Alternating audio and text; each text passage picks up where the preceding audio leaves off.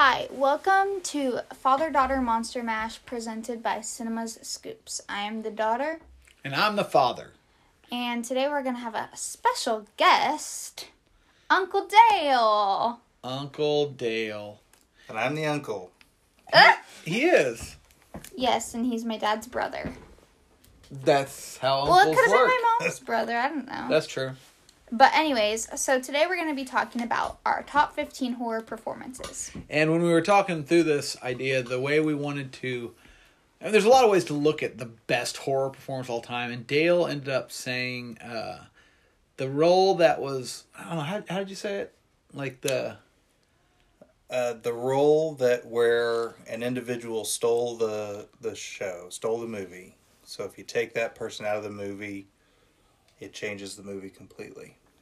Yeah, I like that. I mean, because that falls under favorite, you know, and the other part of it, another caveat we threw in there is there's some that are so obvious that Dale referred to as a heavy hitter. So guys like Bela Lugosi as Dracula, or Karloff as the monster, or Max Schreck in Nosferatu. Some like the obvious great performances we're going to leave off the list just because that's just boring. That's just less fun. Unless it really is your favorite performance. Yeah, like... Not that any of those people I was were making a mine, joke that but... would give away something. But yeah, I mean, there's some that I think are just... it's a way to give some love to some of our favorites. So, anyway. Yes.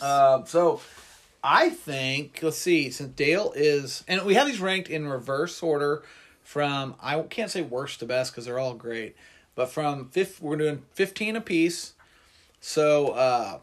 but overlaps will happen. Yeah, so there'll be some overlaps, and we'll clean it up, so we won't mention the same person twice. But, so, Evadine, why don't you do your 15th ranked person, and we'll just go from there. Okay, so my 15th is Wyatt Russell in Overlord. Such a weird choice. But, okay. He steals the movie. I'd say it's kind of a star-making role for him. Sure. I think he's really good in it. I think he's really good in it. So he plays Corporal Fora. I think I said that right. And 4, 5, whatever it takes. And Bump. he's like the tough guy of this little army group, and the army, That's true. The army guy or the army group is going to this town to like see what's going on in it, right? Right. Yeah. Yeah, he's good in it. I think he's really good in it. I mean, I've never been in battle, but it feels like I'd want him on my side. Well, what I recall most about that movie is not so much his performance or any of the performances, but just the visuals and the cinematography. I thought the opening scene before we even knew there were monsters, when they were on the plane, Fantastic. I think. Yeah, Man, they jump They out. jump out. I thought it was reminiscent kind of Private Ryan, almost. Yeah. I thought it was pretty grisly war action. It's like bad before there's monsters. I mean, there's it's kind of like The Descent in that way. That it's really a pretty horrific movie, and then by the way, there's monsters also. Right. So I mean, I don't think it's a great movie. I know you got a little thing for Mr. Wyatt Russell, son of the much sexier Kurt Russell. Who doesn't? I think he's just really good in it. He is a dreamboat. No, I mean, with a I little think his cinema acting... scoop of ice cream right on top of him. No, I think he's just really good in it. Yeah. He is really good. This is my favorite 15 top performance. So if you pulled him out of that movie and you put... Well, I had someone else in there, but then I pulled Tom him out from Holland him. in that role. I don't know. I'm just pulling Tom Holland would be horrible. Channing Tatum. He'd be horrible as that. He could not... You're telling me Channing Tatum could Could not play what Wyatt Russell did. Okay. So... Point made. Good. All right. Yeah, so Wyatt Russell... Overlord, 15th place. Oh, Wyatt Russell is literally... in that movie, you could say he is a U.S. agent. You are the worst. All right. So, Dale, what is your 15th? So for number 15, I have Mark Duplass in Creep. Ooh, I love that. See, I didn't know you were going to do that one. That's a good one. Have you seen that movie, Evadine? Mm-mm. Literally, no one could do what he does in that. It almost plays like a one-man show. Yeah. I think there's only 2 people in it. There might be a couple other people. I think there's a in video of a third, but yeah. But it's kind of a found footage thing, Mm-hmm. and so the other guy that's in it is the one recording the whole time. And so, for the most part, it's just Mark Duplass on the. And wasn't the plot of that like he says he has cancer, he wants someone to film like his dying wishes, Right. and it gets He darker posts like and in weirder. Craigslist Yeah. to find a videographer. Yeah, and he, I think he wrote the movie, Yes, and did he direct the movie also? I don't recall. But he's a very talented writer and director, and I love that dude from The League. Yes, But he's almost like a poor man's Jordan Peele. yeah, He has really good range, Yeah. really good movie director. Does Yeah. more acting than Jordan. I dig Peele, that but- choice. He's talented, and have you seen Creep 2? I have not seen Creep 2. It is equally good. Really? Yeah, it is. One little disturbing scene where he goes full frontal, which I was not prepared for. And Well, that's terrible. Is it the same guy? haunting. Is it Same the guy. Yeah. And there's like he tries to be scary at different points, like to kind of like jump out and scary, and he has this terrific werewolf mask. Yeah. And I mean, it's Creepy. it's better It's than a the lot of werewolves in movies. It's in fact, I believe it might on some of the poster images. It pops up quite a bit, but it's a good flick. He's good in that. It's good. He's no Wyatt Russell. No. An overlord. Goes without saying. All right. Well, my choice for my 15th is no Mark Duplass. He's Or no Wyatt Russell, Yeah. but he's prettier than both. In fact, Jason Priestley would say it's the prettiest man he ever saw. It's Billy Zane Oh God. from Tales from the Crypt, Demon Knight. He is. I believe that was Powers Booth that said it's pretty smooth. Oh, I think you're right. But Jason Priestley might also say that. Right. He was thinking it. He was thinking it for sure. Yeah. So, Tales from the Crypt, Demon Knight is he plays a demon who's hunting for the demon Knight that is that has an artifact that's bad for demons. I mean, it's a little unclear, but what he does is he puts a curse on this land, and then he seduces each person that's inside this building that he's got kind of roped off, and he plays it with such joyful charisma Charm. and charming. Yeah, like he has to seduce these different people in different ways, and sometimes he tries to be sexy, sometimes he tries to be like when he's talking to Uncle Billy and he's like the bartender. Mm-hmm. I mean, there's everything he does is a little different. But then at the end when he's dancing with Jada Pinkett Smith and he's trying to like tell her he loves her but he can't say love. It's like, would you ever me? Yeah. Because you. Yeah. I mean, just he's so good in it. Talked about him. It's really, and like from our criteria, you pull him out of that movie, it's almost unwatchable. Oh, yeah. But he is a scene stealer. He is exciting. He is amazing in it. So that was mine, number 15. Okay, back to you. My number 14. My number 14 is David Arquette in Scream.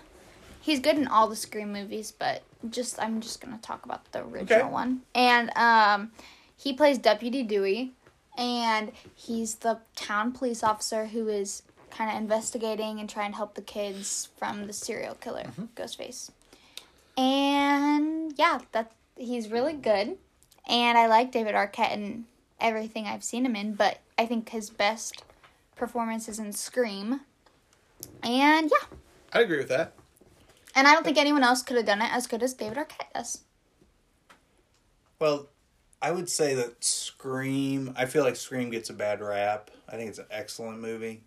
Oh, A lot of movies kind of came after that were a little more teeny bopper type of horror movies, and Scream is much better than all of those, in my opinion. Like I Know What You Did Last Summer, Urban Legends, Exactly. That junk, yeah. And then the Wayans brothers made their Scary spoofs, movie, and I think it took away from how truly good and scary that first Scream movie was. Yeah, and I mean, Oh yeah, the opening scene. Dewey's great, and I like Dewey's character arc from, and I know we're just talking about the one movie, but as the series progresses, like, you know, he gets stabbed in the back in the first one. The second movie, he has a limp. He gets stabbed in the back again in the second movie, and then he just evolves, kind of as the story evolves.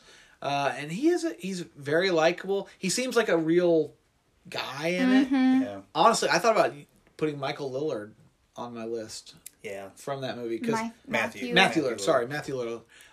Just because I thought his over the top part of it was great too, but really you could say Sidney Prescott too from that movie. There's Neve Campbell. Yeah, Oh, yeah. It's that movie is and that's something. And Deputy Dewey is a scene stealer. I'll tell you a little thing he does in it, which almost feels like an ad lib, but I thought was really great. Was when Neve Campbell's staying the night over at their house, and the killer calls the house, and the mom's like, "Dewey, come in here," and they hang up, and like kind of as they're all walking away, he just picks up the phone and goes, "Hello," and way to do your diligence there, bud. But anyway, I think it's a really good movie. It's a good, and he's really good in it. Yeah, he's great. Yep. So that's number 14. Pearly. Okay, so for 14, I have the great, the amazing, the incomparable, can't compare him, Colm Fiore from Storm of the Century. Oh my God! You know, this is 2 podcasts in a row where I forgot all about him, because our previous one was Stephen King. Oh yeah, and I completely missed that one. And Luke brought it up, and I'm like, but talk about, because everybody hasn't seen that. That's a great movie. So it's really good. It's actually fairly new for me. I had never seen it, and I think at our last year's Halloween weekend, it was referred to me by you, John, and so you let me borrow the DVD, and I watched it. It's a made-for-TV Stephen King adaptation, and Colm Fiore is almost Hannibal Lecter-esque. Oh yeah, where he's basically in jail most of the movie, but he comes to town, and he's like a stranger, and he gets arrested because got some Midnight Mass vibes. It really does. Yeah. Somebody dies, he gets arrested for the murder and put in jail, and then people continue to die, and you don't really know why people are dying. And he's clearly the bad guy, right? Like there's no mystery. But it's excellent. And you get the sense he could leave whenever he wants. Like, he's only there because he wants to be there. And I think, God, he is so good in that. Man, Who is that? I don't even know who that Colm is. Fiore. God, you'd recognize him. He's a kind of a character actor. Kind of looks like a professor. But, man, he is a charismatic monster again in that. I mean, yeah. But, like, unlike Billy Zane, who's laughing and smiling and being goofy, he's not like that. He's serious. But he just dominates. Like Hannibal Lecter-esque, like you said. Every scene he's in, he is the monster in the room. And everyone's afraid of him. And I love that ending. And he wants something. People keep dying. He wants something to make it stop. And it ends up being a very creepy, very, very good monster. Yeah. Okay. Yeah, that I saw that downstairs in Dad's collection. I was like, maybe I should take that again, because that's a good movie. It's long. It's like a 4-hour flick, and he's not in the whole movie. There's long chunks without him. But man, his parts are so good. And so you said that was made for TV? Yeah, good flick. Okay, my next one I think it's going to be on everybody's list, and it is Jennifer Carpenter from The Exorcism of Emily Rose. She plays the titular character of Emily Rose. And I think what makes her performance so well makes it so good is that she does some physical acting in this movie that literally no one else could do. Have done.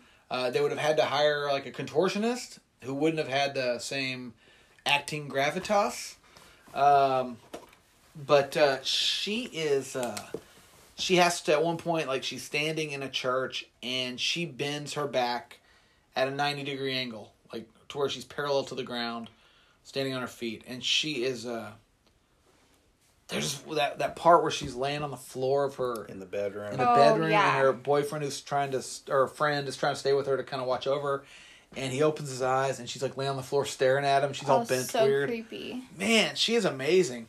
Her acting's good too. Her acting's great, and even like near the end of the movie, when the last kind of dream sequence where you kind of figure out what's really maybe kind of going on. The energy or the faith her character shows. I mean, for a first performance in a movie, that is outstanding. Like it's that was her first performance. Yeah, I mean, like she got the show Dexter right after that, and she's pretty darn good in that too. Not great, but I think she's pretty good in it. It's okay. And she was in Quarantine, the remake of Wreck. Yeah. She was the lead in that. But, I mean, based on that first performance, I'm kind of surprised she doesn't get more film roles, but I guess she's a stage actor, which explains kind of the physicality. Right. But, man, what other thoughts do you two have? Well, I kind of, again, like Scream, I feel like this is an underrated movie. I think this is scary. Her performance is not only good physically, but she is just scary. And possession and exorcism movies, in my opinion, get scary.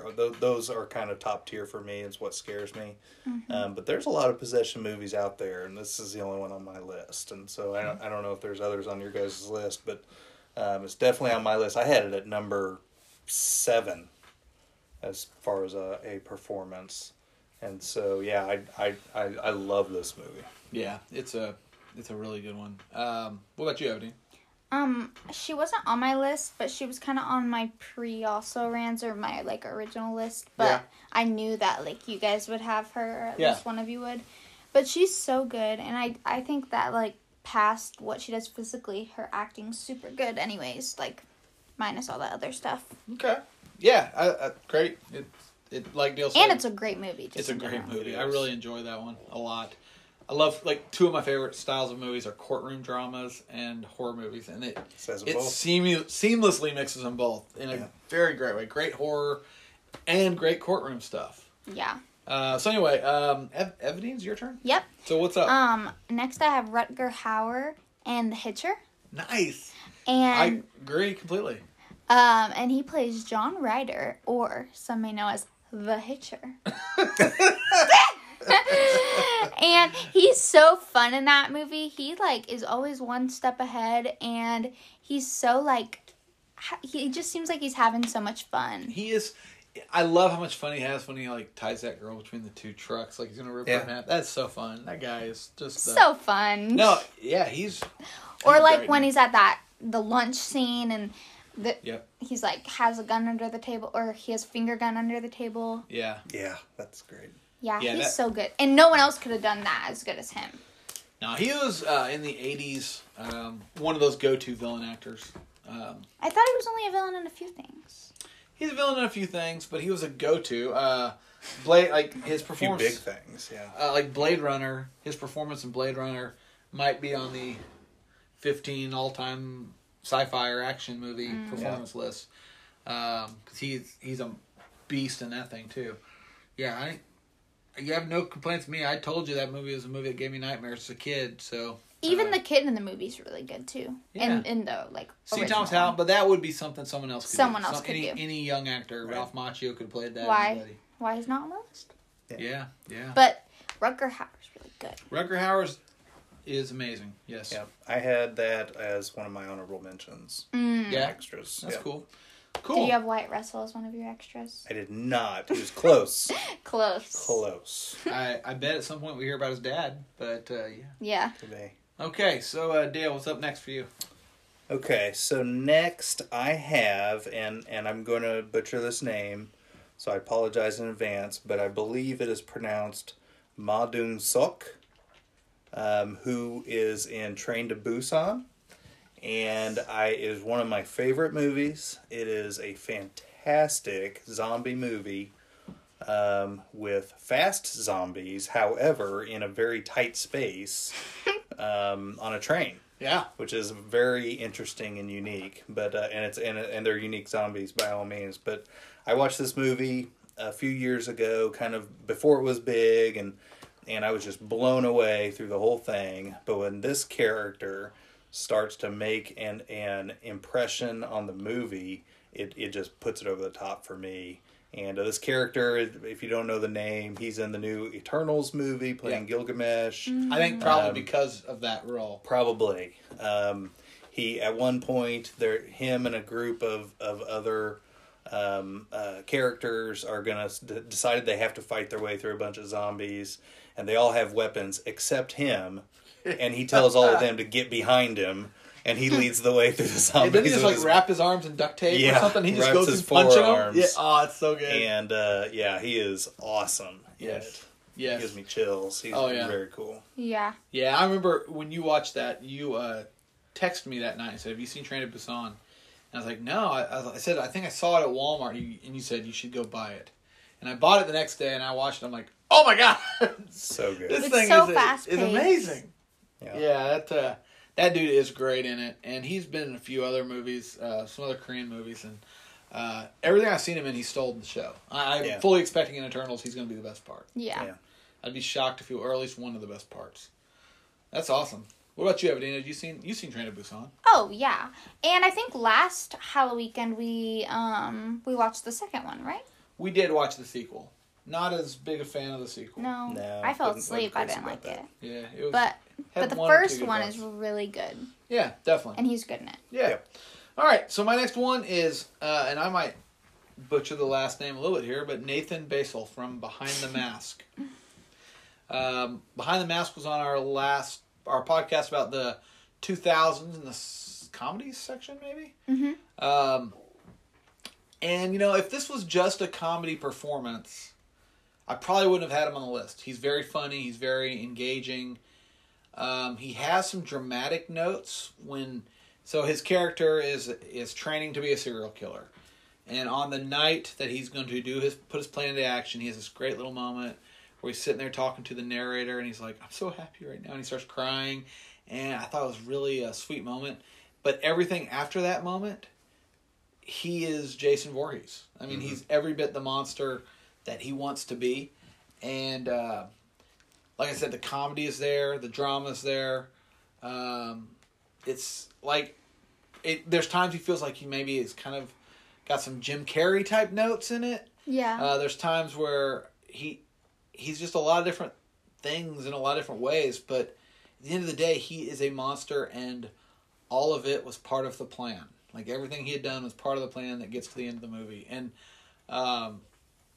just a brilliant performance. Maybe someone else could have done it, but it was such an out of left field performance.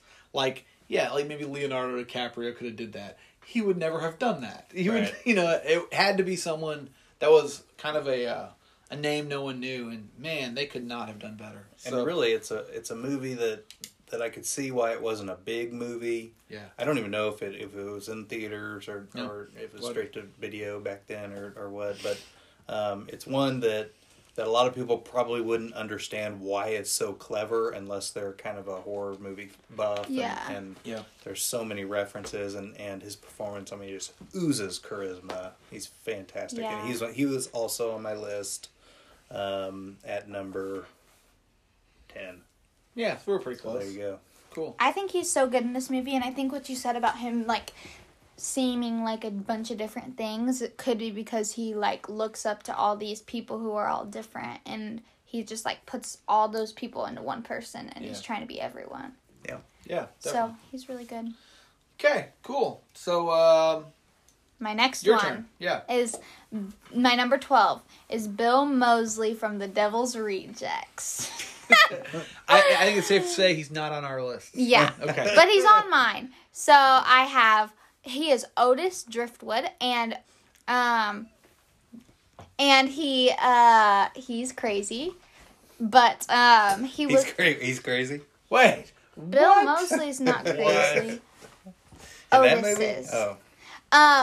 So him and his sister are caught in a pickle, and so Wait, no. I'll say. They built the pickle I said they're caught in a pickle of their own making. They're caught. Yeah. Okay. So they're trying to escape from this pickle, and they go on their own little mission, and yeah. Pickle Escape, starring Bill Moseley and Sherry Moonves. But his performance in it's really good, and I think he's better in this than he is in The House of a Thousand Corpses. 100% agree with that last part. He is good in it. He is very good in it. And honestly, I don't know who else could have played it as well.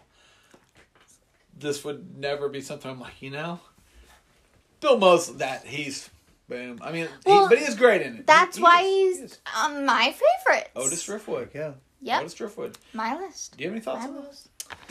Well, that's one thing that's great about horror.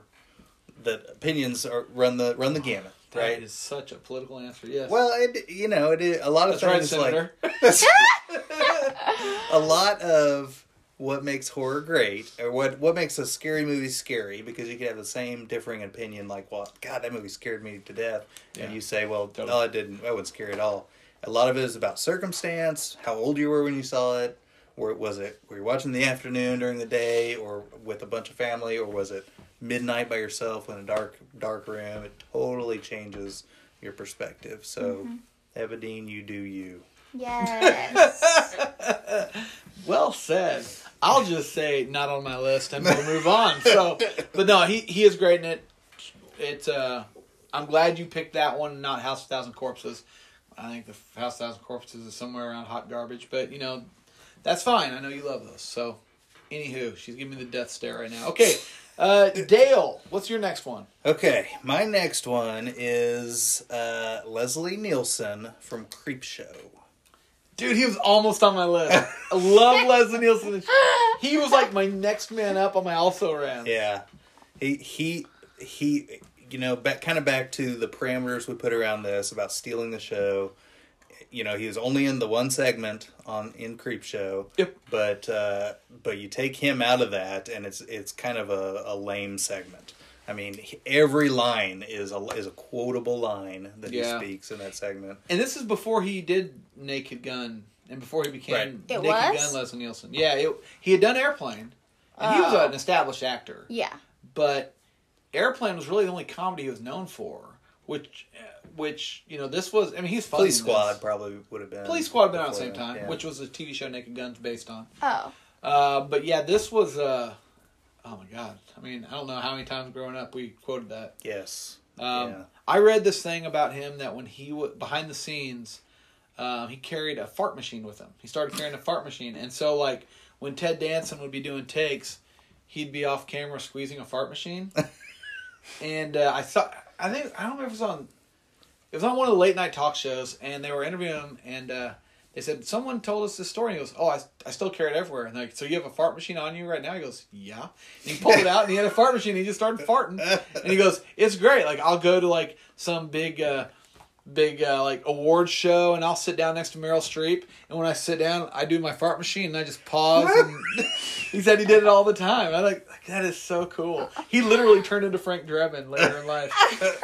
But, yeah, that Creepshow segment, what's it called?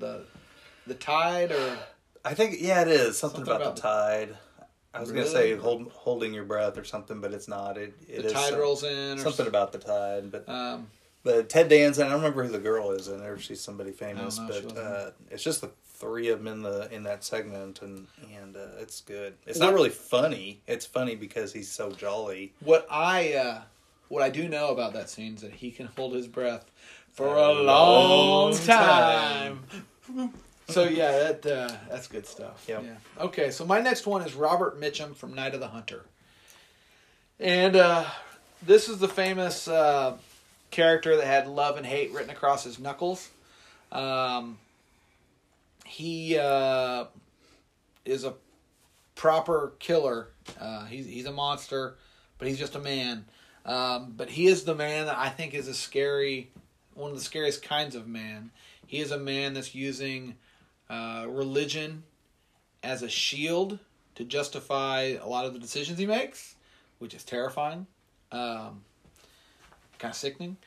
But he is a predator chasing young children, and Robert Mitchum was generally a hero in most movies. He made a couple of villainous type roles, in this and Cape Fear, which are both excellent. But Night of the Hunter, his pastor that he's playing it's just haunting. He's terrifying. Yeah. He sings religious songs throughout the movie. he claims to be a man of God, but his only God is It's kind of money. like frailty. But yeah, so any thoughts? Really scary. Really scary. That movie scared me. Yeah. This is what I'm not seeing.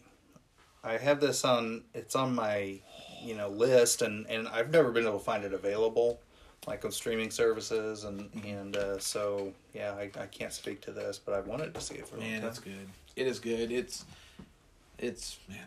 Yeah, it's one of my favorite movies. It's on my Mount Rushmore of horror movies. So yeah, and he is comparable to people that came after him. Like it's a role that people have tried to duplicate many times. So, okay. So, Evadine. Yes. You're up. So my number 11 is Tony Todd from Candyman, the original Candyman. And, Helen.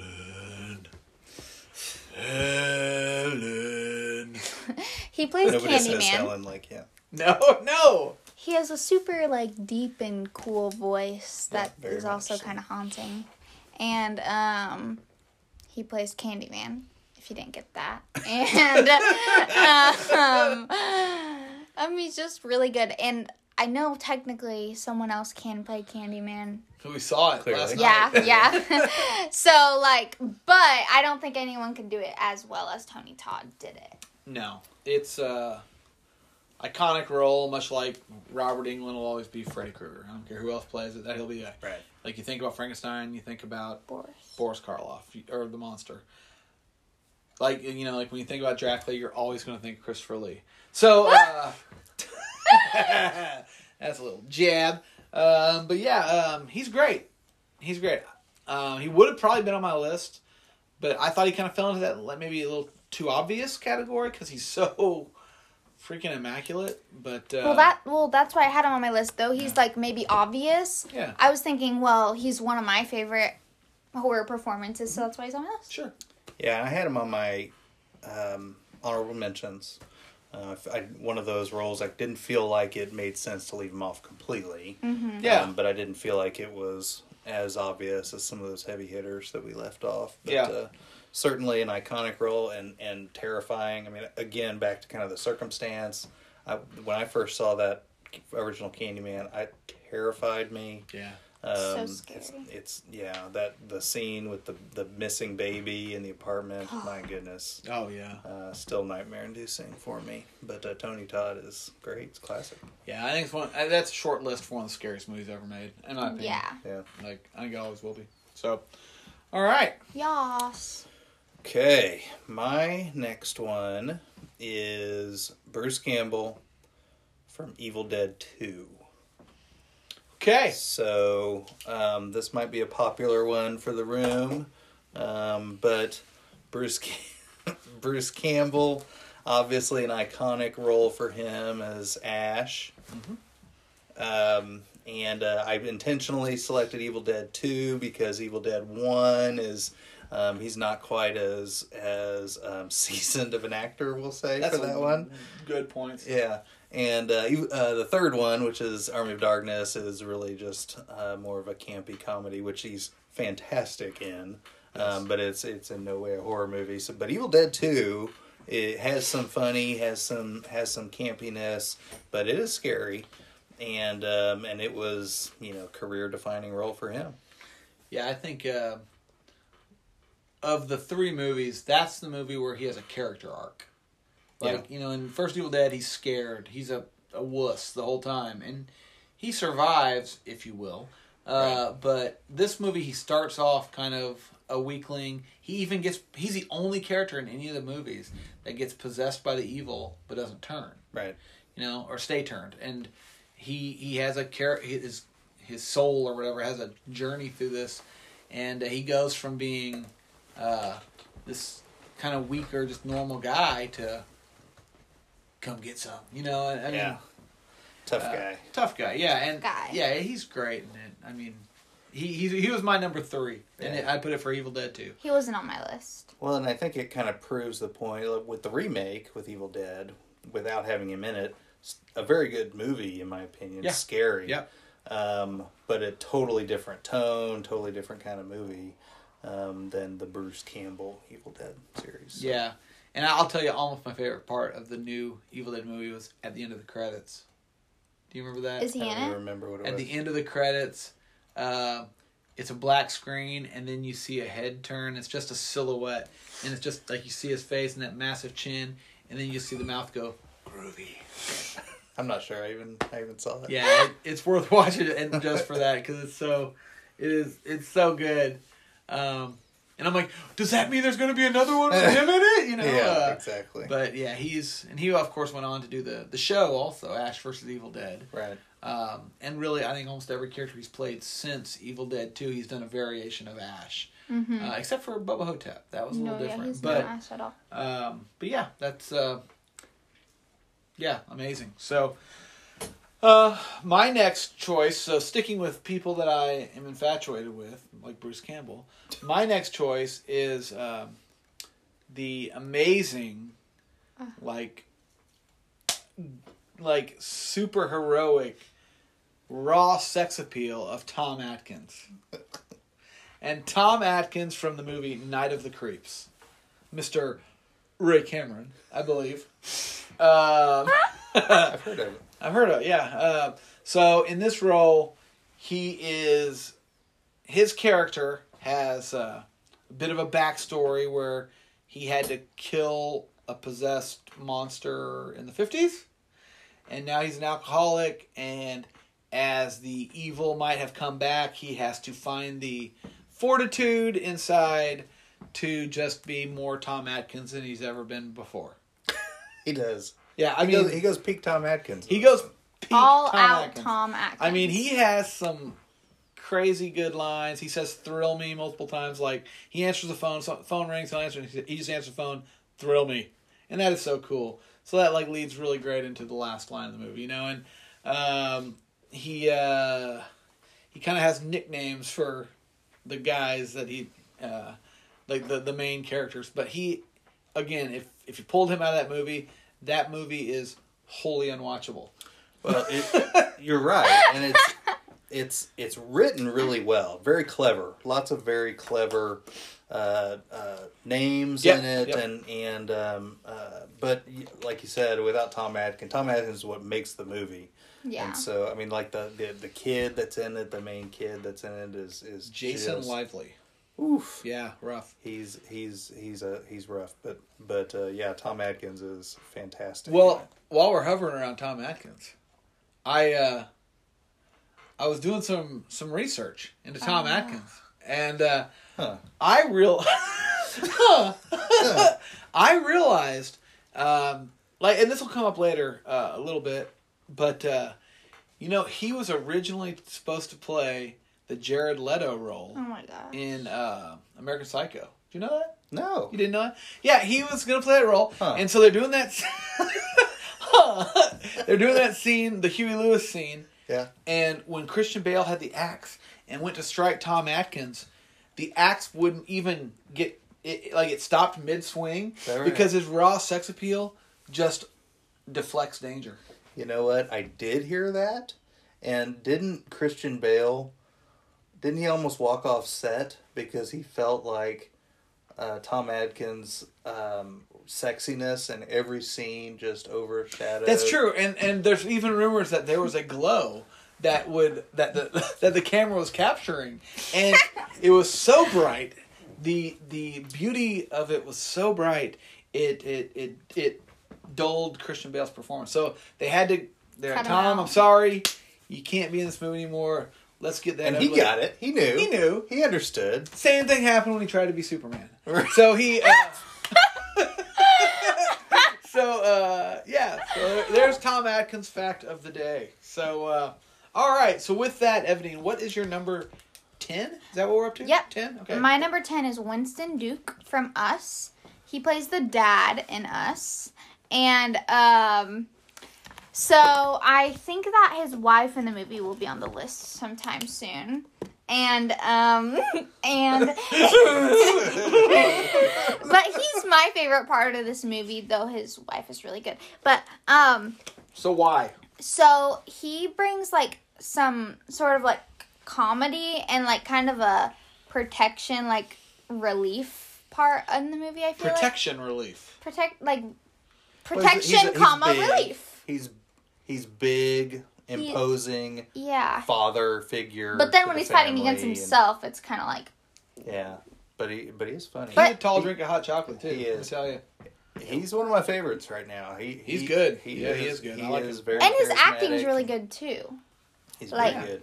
I like him a lot. Yeah, I liked how, that. I mean, it's such a dad moment when they're in the car and that song comes on. He's like, "Oh yeah, this is one from back in the day." You know, Yeah. I mean, it's totally. I mean, I've never done that, but I've heard that's something that people do. Yeah. Yeah, that's good. I feel like I should do my next one. Do your my next one was Nathan Basil. So Oh, perfect. Okay, so my number 10 is Lupita Nyong'o from Us, and she's actually the best part of the movie. Hey, this is opinions. You try to it make it is. so It is. competitive. It is. But it's opinions. It's not opinion. Yeah, so chill with that business. No, so Lupita Nyong'o, I think, is widely considered an Oscar snub from this movie, and I think a big part of it's because that sets him apart is the Winston Duke character. I don't believe his bad version ever talks. I mean, he's imposing. Moans, I think. He might moan. Screams. Yeah, but none of them talk except for her. Yeah, I think you're right. So, as the mom character, she's mom. But as her mirror version of herself, oh my God, what she does with her voice and her kind of monstrous approach to the character is so unique and terrifying. And then when you learn the twist... Exactly. It takes that whole, everything you've seen about that character and flips it around, and then you're looking at it from, oh my God. Right. There's so much more subtext to what's happening here. Yeah. I found that, I think it is the best female performance of all time in a horror movie. Not me. I know. she's no Sherry Moon Zombie. Let me tell you. That's not my number one. She's an also ran. Okay, but yeah, I'd say so. But no, I think Lupita Nyong'o, who I think is another just amazing actor right now. But yeah. I think she stole every second of that movie, in my opinion. She is excellent in it. I agree that once you know the twist, it makes the whole performance.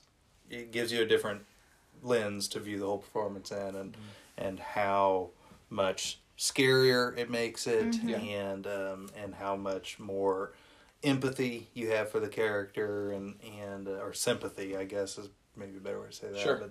But she is fantastic in it for sure. Okay. All right. So why don't we just go back to you, Evelyne? Because now we're up to 9. Oh, okay. So my number 9 is Alex Wolff in Hereditary. He plays the son of Toni Collette. He plays Peter Graham. And I think that him and his mom, their dynamic is super scary. And the way he, some of the things that happen, I don't want to, give anything away, but, sure. There's just a scene where he's in a car with grief. The car scene. And he doesn't know even what to do, so he just sits there, and the camera just sits on his face for 3 minutes of nothing. You just hear the car. Longer. It seems like it's 30 feels like minutes. forever. Yeah. But it's so scary, it makes you kind of want to cry, or at least really, it makes me kind of want to cry. Those 10 minutes of that movie, from when they leave that party to when, I don't know if it's 10 minutes, maybe it's 2, I don't know, it feels like forever, but to when the next morning. Ugh. Yes. I don't feel like he even blinks. Well, I don't feel like the camera goes away from his face. Yeah. Either. I think you see him walk into his bedroom, maybe. Lay down and then wake up. But, when he's laying there and when he's sitting in that car, he probably blinks. But there's that, he's a little stoned, maybe drunk. He's in shock. Clearly in shock. Terrified. Sad. I mean, there's so much right through his face.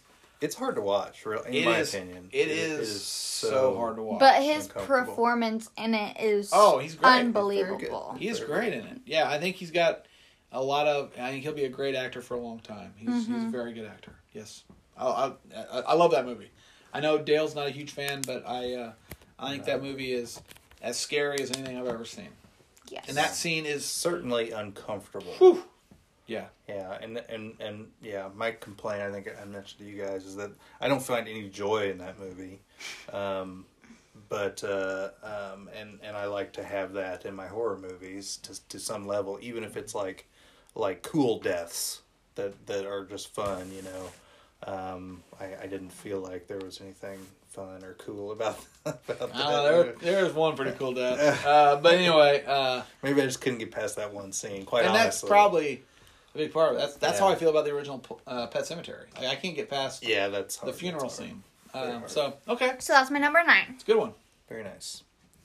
So my number 9 is Griffin Dunne from American Werewolf in London. Yes, I like him. So a very good movie, and he plays the friend who dies at the beginning, and then his vision. The main character has visions of him throughout the movie, as he continually deteriorates throughout the visions. But he adds a level of charm and comedy to an otherwise fairly intense movie.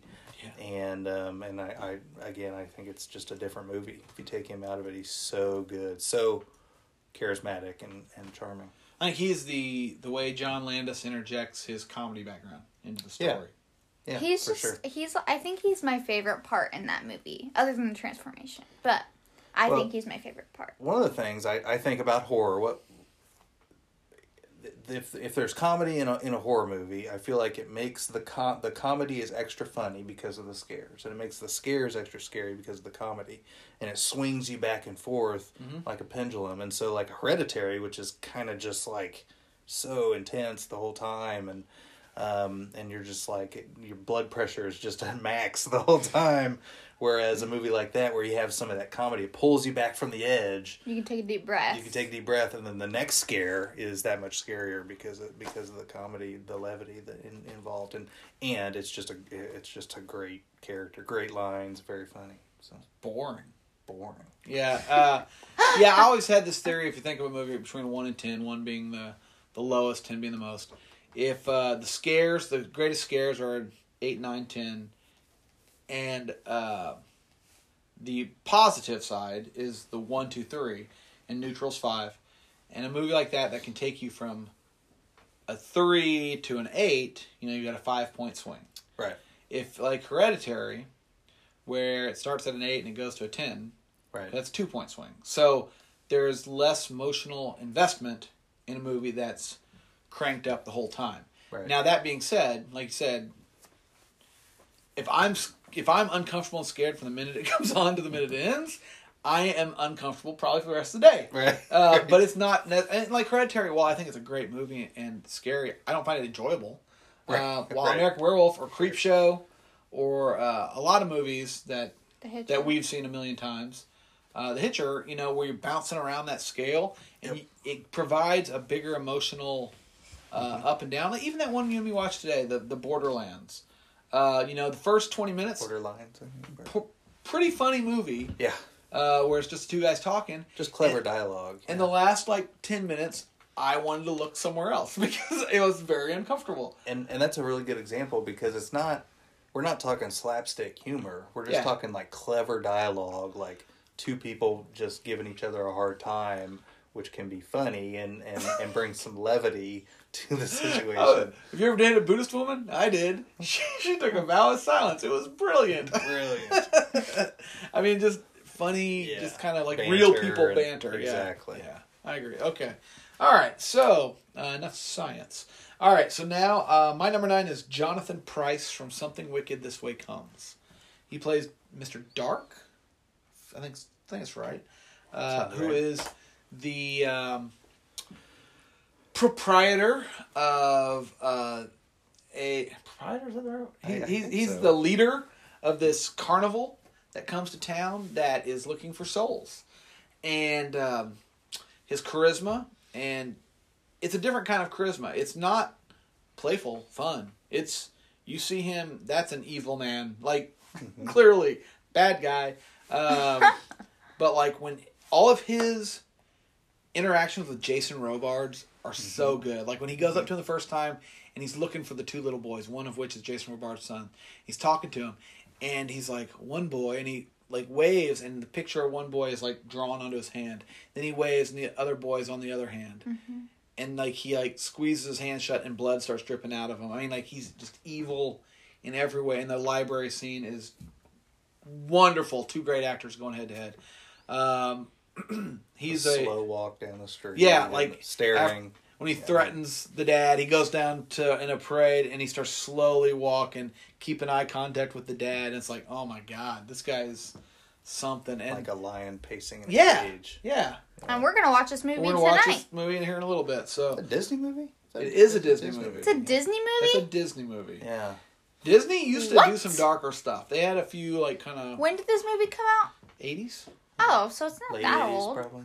Yeah, it's not terribly old. I thought it was won't older. feel old. No, it only feels old in that it's taking place in the 50s. Right. Oh, okay. But it's still very modern within that, aside from the lightning strikes. But anyway, number 8. My number 8 is Jamie Lee Curtis from Halloween. Oh, She plays Laurie Strode, and she is like the ultimate final girl. Yep. I think she, like for me at least, whenever I think of a final girl, she's the face. And I like Jamie Lee Curtis outside of Halloween, but she's so good as Laurie Strode. She's like kind of like tough, like she becomes a hero when she has to. And I feel like that's very empowering. I almost put her on my list, but then I thought she was too smart. That's a line in the movie. Boys think I'm too smart. Yeah, as if she's not beautiful. But Yeah, we were talking about that last night. I was like, man, I feel wrong leaving her off the list. And she's great in it. I mean, she is the ultimate final girl. she's the ultimate final girl. I don't love her performance in that. I think it's fairly generic. It's iconic, but I think it's one that she's not even in a lot of the movie because it takes place in the house across the street with her friends. Mm-hmm. And I actually think she's better in some of the other Halloween movies, but it's certainly an iconic role. And she's the face of the final girl to you, but pretty much to everybody. I mean, she defined that, I think. So Yeah, I think she's... I think it's well said. I think her best performance... I think Laurie Strode is one of the great characters. right. I think H2O might be... As you were saying that, I'm like, yeah, I think H2O might be my favorite character of hers. Yeah. Because she's got the crazy down, the trauma that she's lived with about it. But no, I think Laurie Strode is a great hero character. For sure. Yeah, Yep. good choice. That was my number 8. Okay. Good job. All right, my number 8 is Chris Sarandon from Fright Night. My number 7.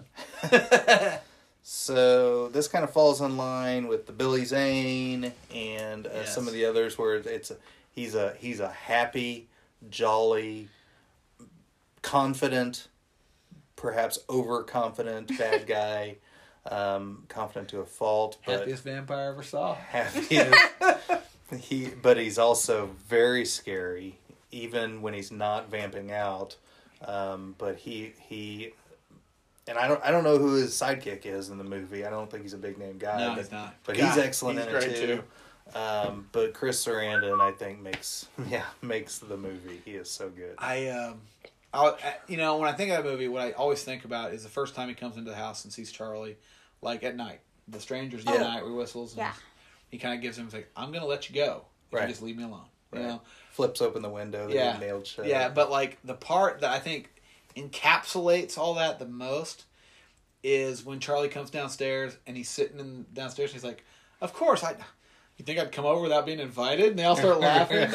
He's like, but now that I've been invited, and he's like staring at Charlie, he goes, I mean, I'll probably just come over whenever I want. And it's like so like passive aggressive and it's threatening. Awesome. It's one of those bad guys where he could kill Charlie at any time he wants, Any point in the movie, yeah. And so he's just so confident and so cheeky about it, and he's really just terrifying Charlie intentionally until he eventually decides to kill him, and he's just so good in it. Yeah. Great actor. Yeah. Yes. Yep. Was he on your list? Also ran. Also ran? Yeah, man. I love that Chris Sarandon. in that. He's just Has he been in anything else? Like so in just the That horror I- genre. Yeah, Yeah, horror genre. horror. He was in. He was the cop in Child's Play. Oh. He was in a really good. God dang it, called The Sentinel from the 70s. You should check out the cast in that movie. It's legit. But he is a young man in that.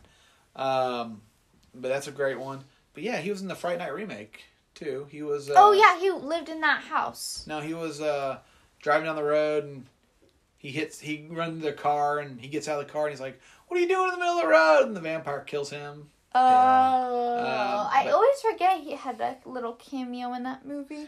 Yeah, I love the way he says in that movie. You have to have faith for that to work on me, Mr. Vincent. Yeah.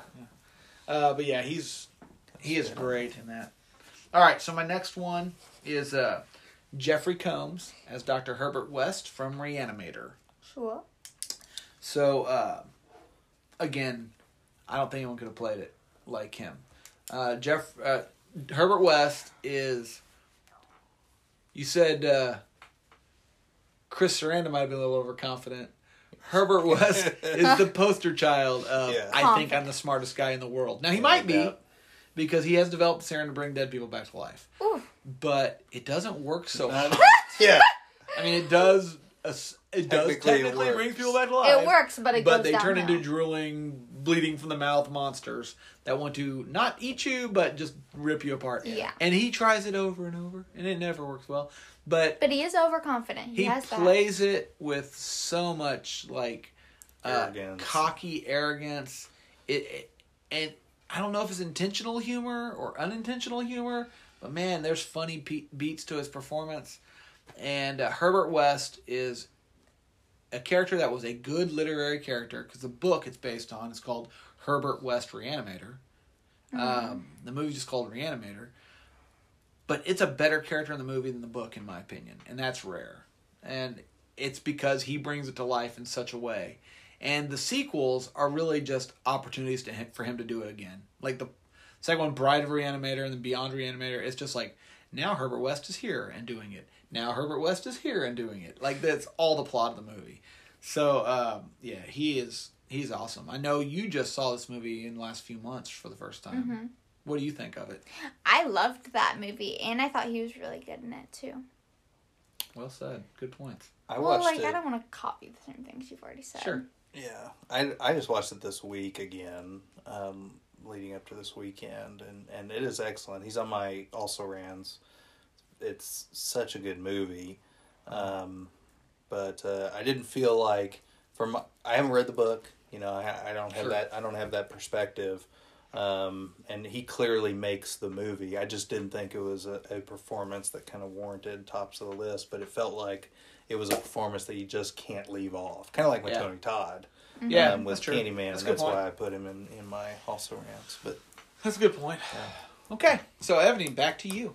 So my next one I kind of switched around because I knew that there was someone else, but fast forward, I have Sid Haig next. Sid Haig from what movie? House of a Thousand Corpses Okay. this time. Yeah, and he's best. That's his best performance in that one. Whereas in Devil Rejects, he's still really good. Sure. But he's better in House of a Thousand Corpses. He has this whole little, the whole first part of the movie is him at the gas station, leading the people, or the little group of kids. Not kids, young adults, to the Firefly house.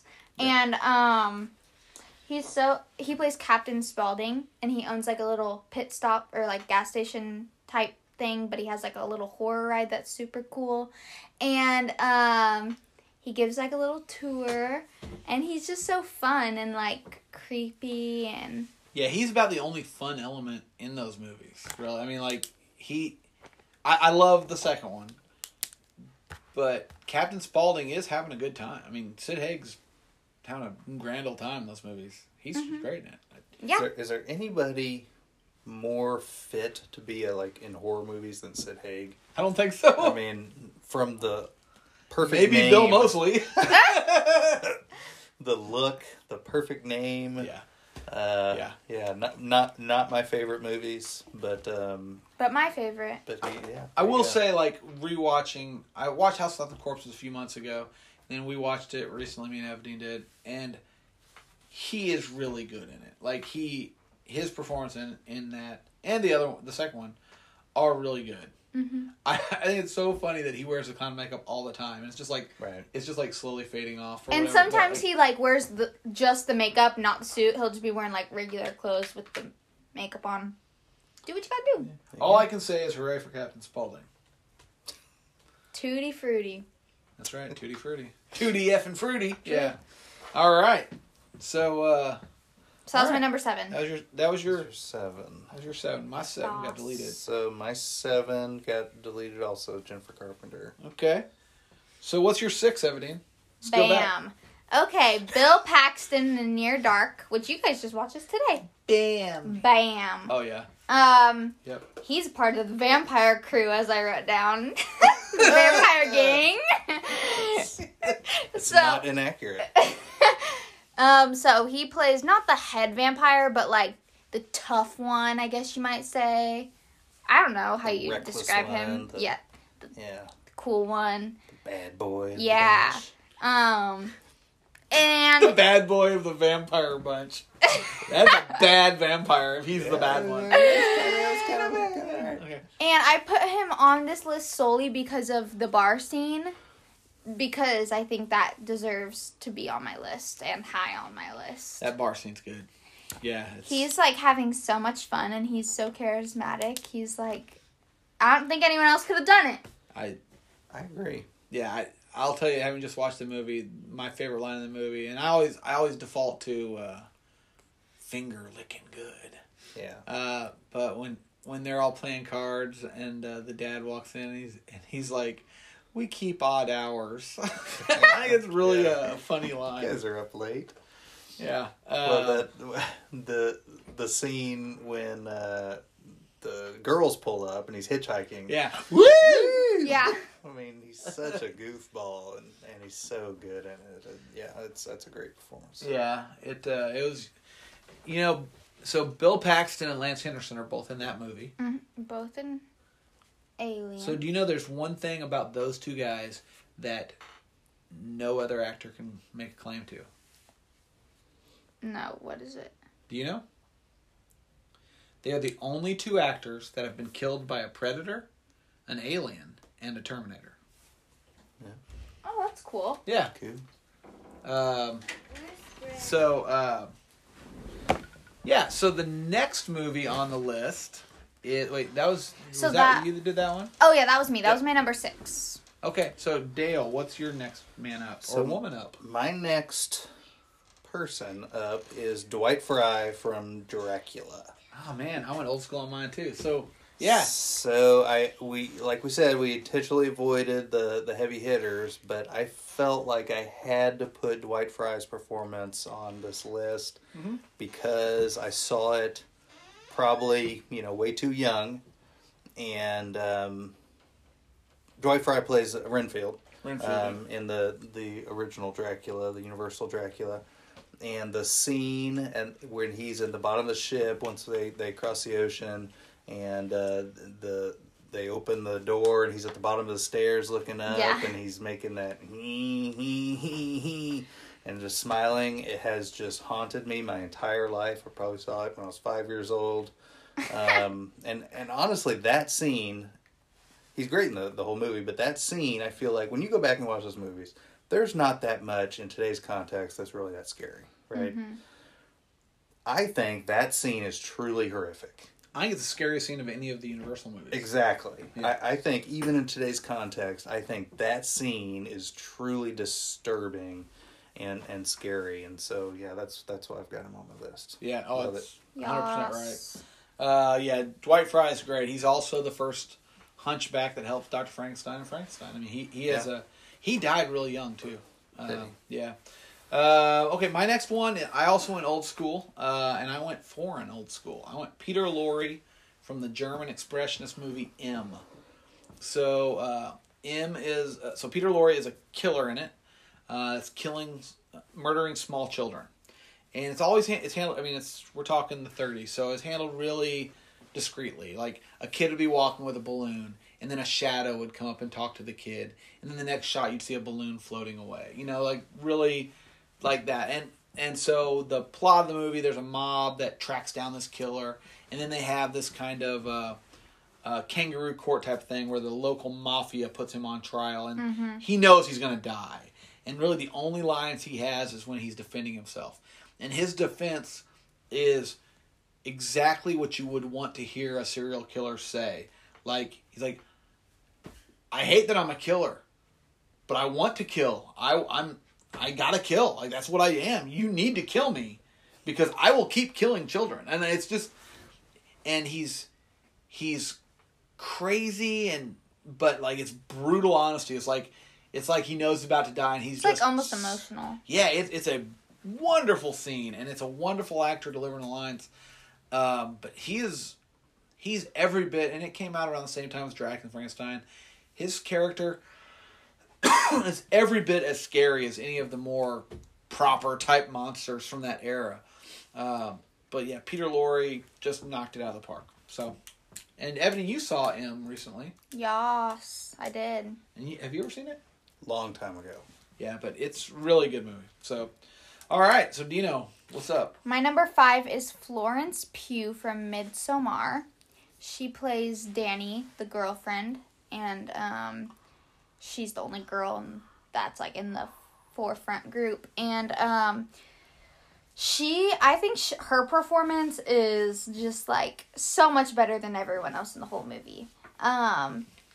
She like right from the start of the movie, she is in grief entirely. Her whole family like died, so she's grieving big time. And then on top of it, she gets in a really weird situation.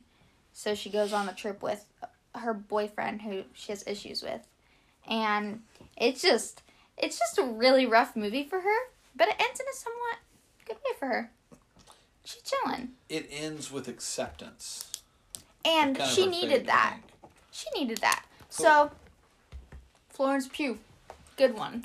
Yeah. Ow. She's I thought she was really good in this movie. My opinion, my favorite. Well, that's fine. It's a good movie. I would say a lot of people probably agree with you on that. Not in this room. No, I'm just kidding. I think she was fine. This is another one where I just didn't get, kind of like Hereditary. I wasn't crazy about this movie. So you just don't like Ari Aster? Well, I need some joy. Hey, shut up. Hey, it's my opinion. Okay. There you go. I need a little bit of joy in my movies that I watch, and so. But she was good in it. Yeah. I mean, and there were aspects of it that I liked a lot. Yeah, I think she's great, and I could see someone else playing it personally. Mm-hmm. I think her best bit is at the end because her reaction to what is like. If you look at like that and Hereditary, the two movies made by Ari Aster, both movies end in a very similar fashion to where your principal character is presented with his or her fate, and they both respond differently. She's pretty cool with it. Like she's very cool. She has flipped the script, and I mean, I think that last few minutes from that bizarre sexual scene that happens in contrast to the birthing scene that she's going through, which is haunting. That's haunting. From there on, it's like either a de-evolution into insanity, or it's an acceptance into the reality she really wants. But yeah, I think the last 10, 15 minutes of that movie is pretty well acted by her. Yeah. So yeah. And in that movie is another scene where she has a close up like on her face, and it's kind of haunting. Just like Hereditary. And yeah, number 5. Okay, so my number 5 is where I kind of went off script. Okay. A little bit. Okay. Where a lot of these really good movies. This was hard. So a lot of these really good movies. You picked a bad movie. There'd be multiple really good performances. Ooh, I got you. I know what you're doing. And how do you pick one over the other? So I on this one I actually chose 3 people from the same movie as kind of my 5th overall performance. And that movie is Hocus Pocus. Exactly. Bette Midler, the makeup. No,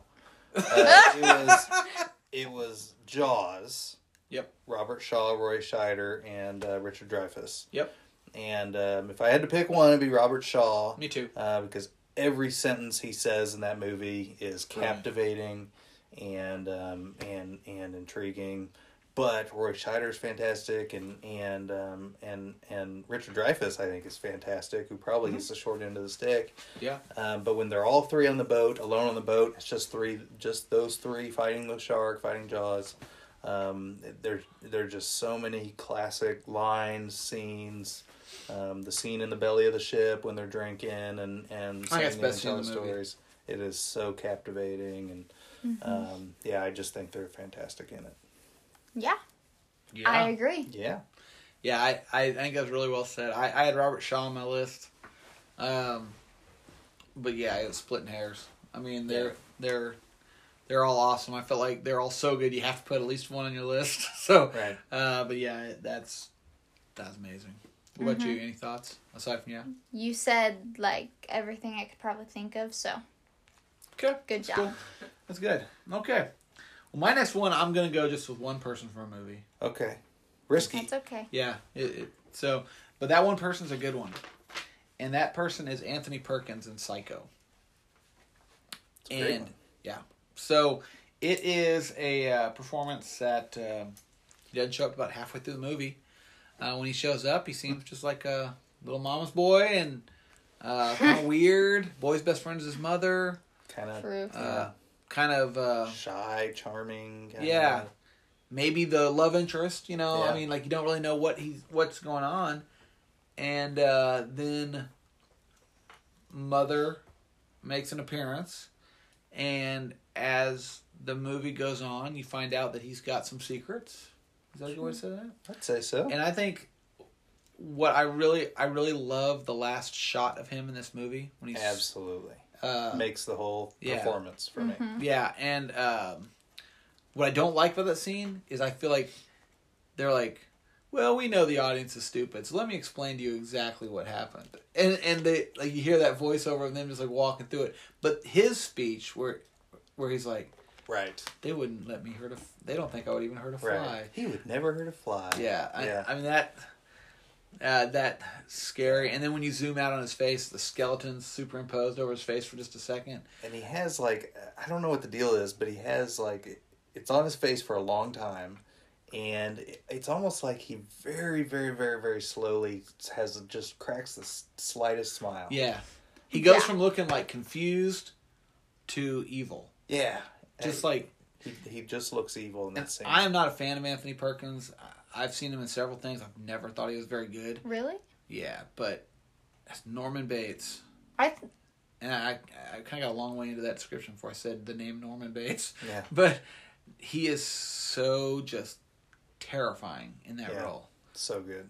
I'll say he is the mother of serial killers. Yeah. Yeah. So, I mean, there's no spoilers on that. Everyone, come on, we all know who Norman Bates is. So, all right. So, Evadine. Okay, so I think my number... This is my number 4. I don't know what number you guys are on. I'm on number 4. Okay, so my number 4 is Christian Bale in American Psycho. Mine too. Is that yours too? He's my number 2. Oh, okay. Well, then we can all just talk about it. Let's just talk about it now. So Christian Bale is Patrick Bateman in American Psycho. I have him in as the main slice, and he is the main character, and he's crazy. You wrote the main slice? Yeah, I didn't know. I was putting like their name and then what they are to the movie. Okay. And so he's the main character. He's the main slice. The main slice. And he's crazy, and he's just kind of a regular dude, so it seems, and who has a very fancy routine. And then you you kind of just see some of the things that he does in his free time. Yeah, that's true. Yeah. A little outside the norm. Yeah. Well, it's true. You see I thought when you said main slice, that was like a slasher joke. Like, oh, yeah. Well, he is a slasher on the side. I mean... I'm just meaning like he, from the outside of the people in the movie, he just kind of looks like a normal So that dude. movie's clearly a horror movie, a drama. Mm-hmm. But he interjects so much comedy intentionally in an unintentional way. Yeah. Right. Like with the immaculate business card scene with the Huey Lewis thing. Oh, he's so charismatic. Even little stuff like he's going to the dry cleaner and he's like, it's cranberry, apple, and it's clearly a blood stain on his. Right. On it. I mean, and it's huge. Stupid bitch. You know, he is so just amazing to watch in that movie. Yeah. So he's your number 2. He's my number 2, and I think the reason that I love that performance so much. So I heard this somewhere. For all I know, it was on this very informative podcast. But when he made that movie, the other actors on the set were unhappy with him, and they thought he was way over the top and overacting, and they thought it was a terrible performance. I don't know if you've heard that. Apparently, it wasn't this podcast. I saw that somewhere. Read that somewhere. But the more I think about that, it's like, well, geez, Christian Bale is such a good actor that he knew what he was doing. It is over the top, and it is overacting, but it works so well to play into the level of crazy that I'm not sure anybody has ever been able to hit in any other movie. And you know, like, aside from the Tom Atkins casting, there was like some popular rumors of. I remember when this movie was coming out, Leonardo DiCaprio was cast as Patrick Bateman. Yeah, and it was like, oh man, what great casting! I can't see him playing this role. It would have been a different performance altogether. It would have been completely different. I mean, it would have been probably I would think less funny. I feel like it would have been like more of a drama. I mean, or just straight horror. Yeah. Yeah. Straight slasher. But I think that movie's meant to disorient you. Like at the end of the movie, you're supposed to question some things about it. Right. Yeah. And I think by it being so dark and terrible at points, and then so light and funny in other points, and even like we said on the podcast about how Willem Dafoe was, he would shoot multiple scenes where the director would say, okay, in this take, you know he's the killer. In this take, you don't know he's a killer. And then he would intermix them. I think the whole point of everything was to disorient you as you're watching the movie. And she did a masterful job directing that movie and doing it, because there's so much... God, there's so much about that that's enjoyable to watch. It is. My God, he's good. It's just scene after scene that is just so good that you can kind of think back and think through that. The business card scene is a really good example, because, I mean, how do you tell somebody there's this one scene, it's unbelievable, you wouldn't believe how cool it is. They're comparing business cards. Yeah, it makes no sense, totally. but it's that's so such well a good done. scene. Yeah. Okay. Good. All right. So that was your my number 4. His number 2. All right. So what's your my next number 4 is Jack Nicholson from The Shining. And he's my numero 2. Okay. So I got Crazy Jack Torrance. I'd say it's another role where it's just like a guy acting crazy the whole time. Oh, man, nobody plays crazy like he does. No, well, in a way, but he has a character arc in this where he starts off as clearly not the best father. There's some stuff going on there. And then when he gets to the hotel, he goes through this arc of Crazy Town. And once he hits peak crazy, he is peak Jack Nicholson. And it is a masterful performance. Yes. Yes. But I almost feel like I remember in our last episode with Luke, you saying there's no character arc in Jack Nicholson's. Well, I feel like he's just crazy from the get-go. Like, I feel like is the he first on your time list? you see him... No, he's not. Okay. It could have been. I thought it fell kind of in the obvious category. Mm-hmm. But, like, For sure. I thought, like, he's... I don't see a ton of character arc.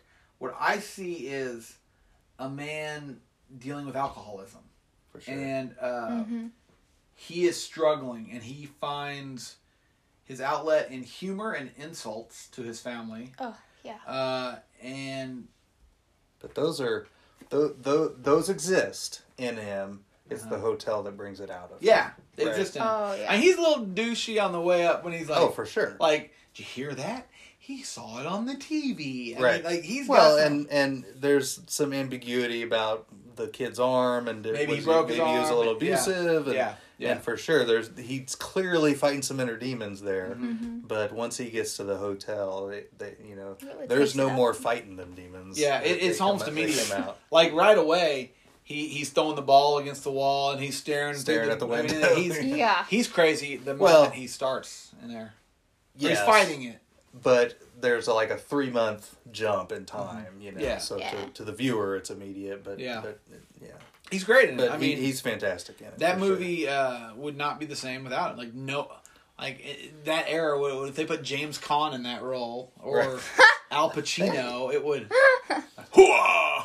Right. You know, I mean, like it would not be the same thing. Well, after she discovers that all he's been typing is that one sentence over and over, and then he walks in on her, and then she has the knife, and she's walking back and away from him, and he's following along, talking to her. When you hear me in this room, Yeah, yeah, it is so good. Oh. It's just such a good scene. Such a Yeah. good So performance. scary. he's He is terrifying. very scary. He's terrifying.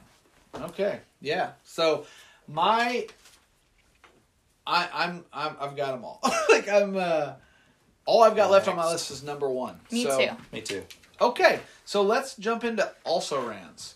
So Yes. let's not hit on each of them very long, but let's just Go through and name let's them run through your also rans. I think we each got 4 or Okay. 5 also rans. I have 6. Okay, So I have Deborah Kerr in The Innocents. great one. Yep. I have James Ranson in Sinister. Okay, Um, Deputy so and so. Okay, I have Vincent Price in House of Wax. I have Manu Bennett in 30 Days of Night. I mean, without him, no one else could have played that cop that was only on screen for 2 minutes. Hey, already. it's my list, not yours. Yeah. I Everybody loves have Manu Richard Bennett. Brake from 31. Okay, now he was great. Now. And then I have Sherry Moon Zombie from Devil's Rejects. Because why wouldn't you? Yeah, she. I'll say of those, I think Richard Brake's a really good choice. I think he is an underrated actor, and I think if they cast Joker, that dude should be the freaking Joker. Oh my gosh, Um, he's so good. Did you in see that. 31? I'm not. It's not great. He's great in it though. The And- first 5 minutes is him just giving a speech. yeah, he gives a Yeah. soliloquy at the beginning in black and white for some reason, and but man, he's good. He's really good in it. But yeah, I think it's a really good list. You got a little all over the gamut. Manu Bennett. I mean, I love Manu Bennett. I love him. I mean, Personally, he's Crixus. I have hugged that man, but I have a he's famous picture with him. he's only in the movie for 4 minutes. I mean, Makes the max, movie for you know? me. Okay, Makes the makes movie for me. That's There you great. go. Irreplaceable. Okay, so Dale, what's on your list? So I will skip all the ones we've talked about. 'Cause we Okay. talked about most of them, but I have 2 others to add. Okay, Haley Joel Osment from great one. Sixth Yep. Sense. Yep. It's another one where I felt like Toni Collette was close on my list for her performance in that, but she's not in it as much, and clearly the kid is, Oscar nominated. Both of them were in that movie. yeah, and the kid is, I mean, you think about how young he was when he played that, I don't know, 9 or 10 or something, or Yeah. 8, I don't even know. And what that character was going through and how terrified he must have been, and I just think it's really good for any performance, much less a kid. So I got him on here, and then my other one is a little obscure, but I'm gonna go with Greg Henry as Jack McCready in Slither. Oh, that's so good because my first one's also from Slither. Yeah, Jack's great in that. Yeah, so he. There's a line I want to say to you right now. Oh, I know. That I can't because this is not an R-rated podcast. I mean, clearly Slither is really more of a comedy than a horror. We but should it's, watch that tonight.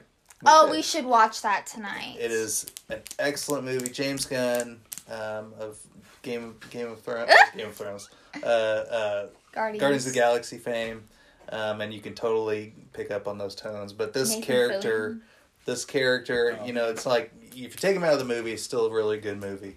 But with him in the movie, there's so much that you remember about him after you're done watching it. And true. he's just so He's good. got some great lines in it. Great lines. That, Okay, so yeah. then I'll jump into my list. So my first of the also rans is Michael Rooker from Slither. Oh, Because so good. he is traditionally kind of your hillbilly asshole guy in a movie. And in this, he's like the richest guy in town. And once he starts going the monster route, it's just he is so fun. He is so happy to be a monster, and it's great. I also have Alan Arkin from Wait Until Dark, and I don't know if anyone in this room's seen that but me. Based on a stage play, he plays Henry Rote Jr. He's hunting a blind woman. Terrifying for a comedian. Yeah, Kurt Russell in Death Proof, Oh. which is not my favorite Kurt Russell performance. Not my favorite Quentin Tarantino movie, but if you take him out of that role, it's a completely different movie. Mm-hmm. And he does a fourth wall break that's right up there with the all-time great fourth wall breaks. I damn near jumped out of my chair when I saw it in theaters. Then I have Robert De Niro from Angel Heart, where he plays Mr. Saifier.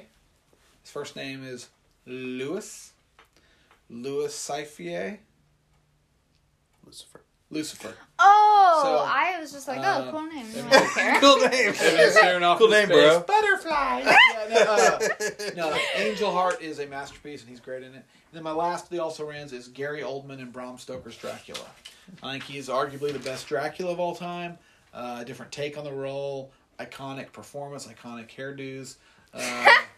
He is the first guy, or not the first guy, but I think does the best job to play both the monster side really well and kind of the romantic side of it really well. I think he did both of them equally well. While Lugosi did one really well, Christopher Lee did one really well. He did both of them really well. So, anyway, that is it. So now we're down to our number ones, and we have 3 different number ones. Yes.